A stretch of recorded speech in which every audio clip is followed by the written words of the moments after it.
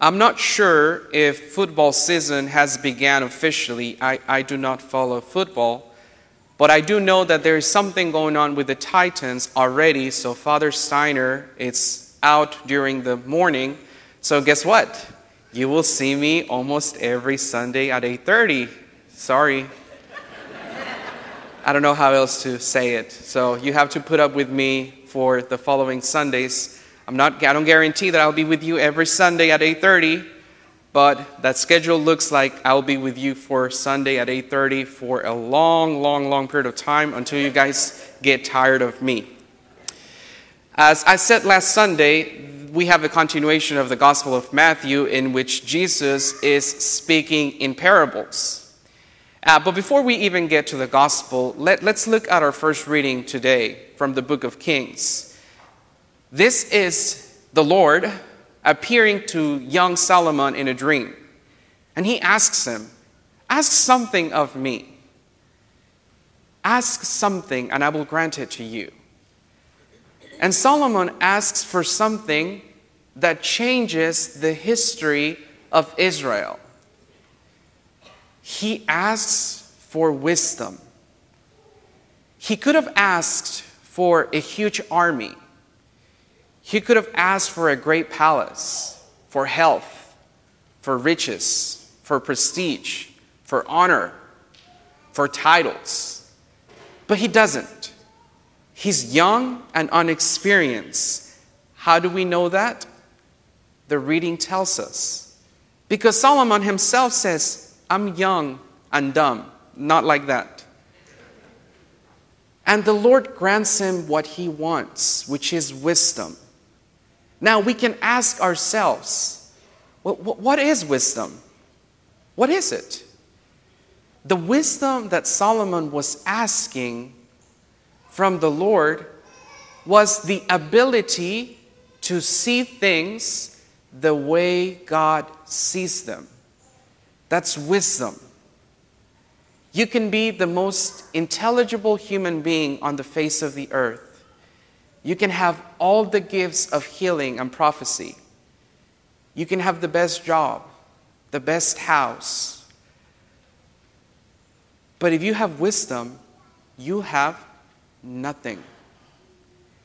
If you do not possess the ability to see things the way God sees them, you're not only in danger of losing your life, but of losing your soul. Because wisdom, the wisdom that comes from on high, is again the ability to see things, to judge things, to take care of business in the same manner God does. We know that He's merciful, but He's also just. That's the wisdom it's granted to Solomon. This is proof that God hears our requests.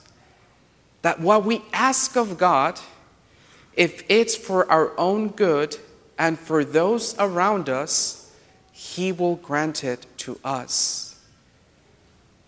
If you pray for something that is worthy of His hearing, that will sanctify you, your family, your friends, and perhaps your enemies, then God will give it to you.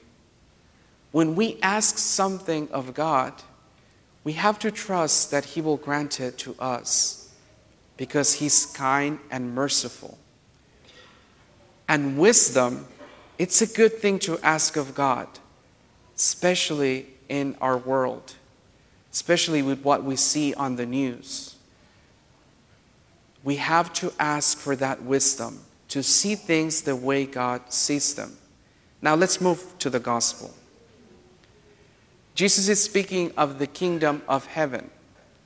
And we know that the kingdom of heaven is not a place, but a state of being. But the kingdom of heaven begins here on earth. The already not yet, it's the church. This is the kingdom of God. We are already tasting the kingdom of God. And how do we act if we live in that kingdom? If the kingdom belongs to God and we are its citizens, then we are children of God. So how do we act? With wisdom.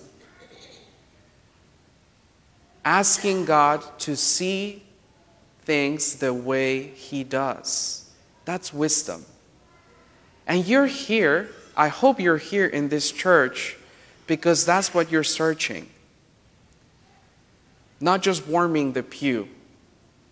If you're here in the church, I hope that what you're here is for that search of wisdom. And Jesus compares the kingdom of God to a treasure. In summary, since Jesus does not explain this parable exactly, I think that's my job to do that today. What he's saying is that there is no value to the kingdom of heaven.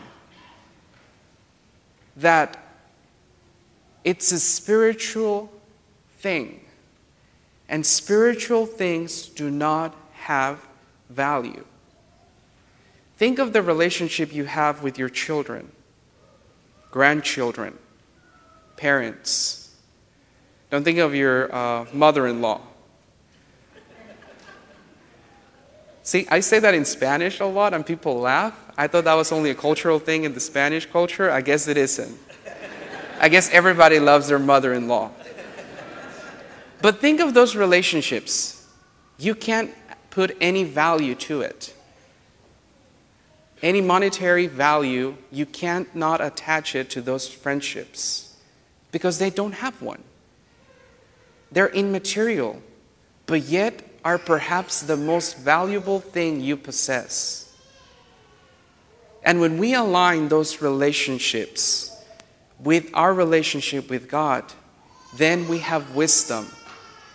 If we have wisdom, we have God. If we don't have wisdom, we have nothing.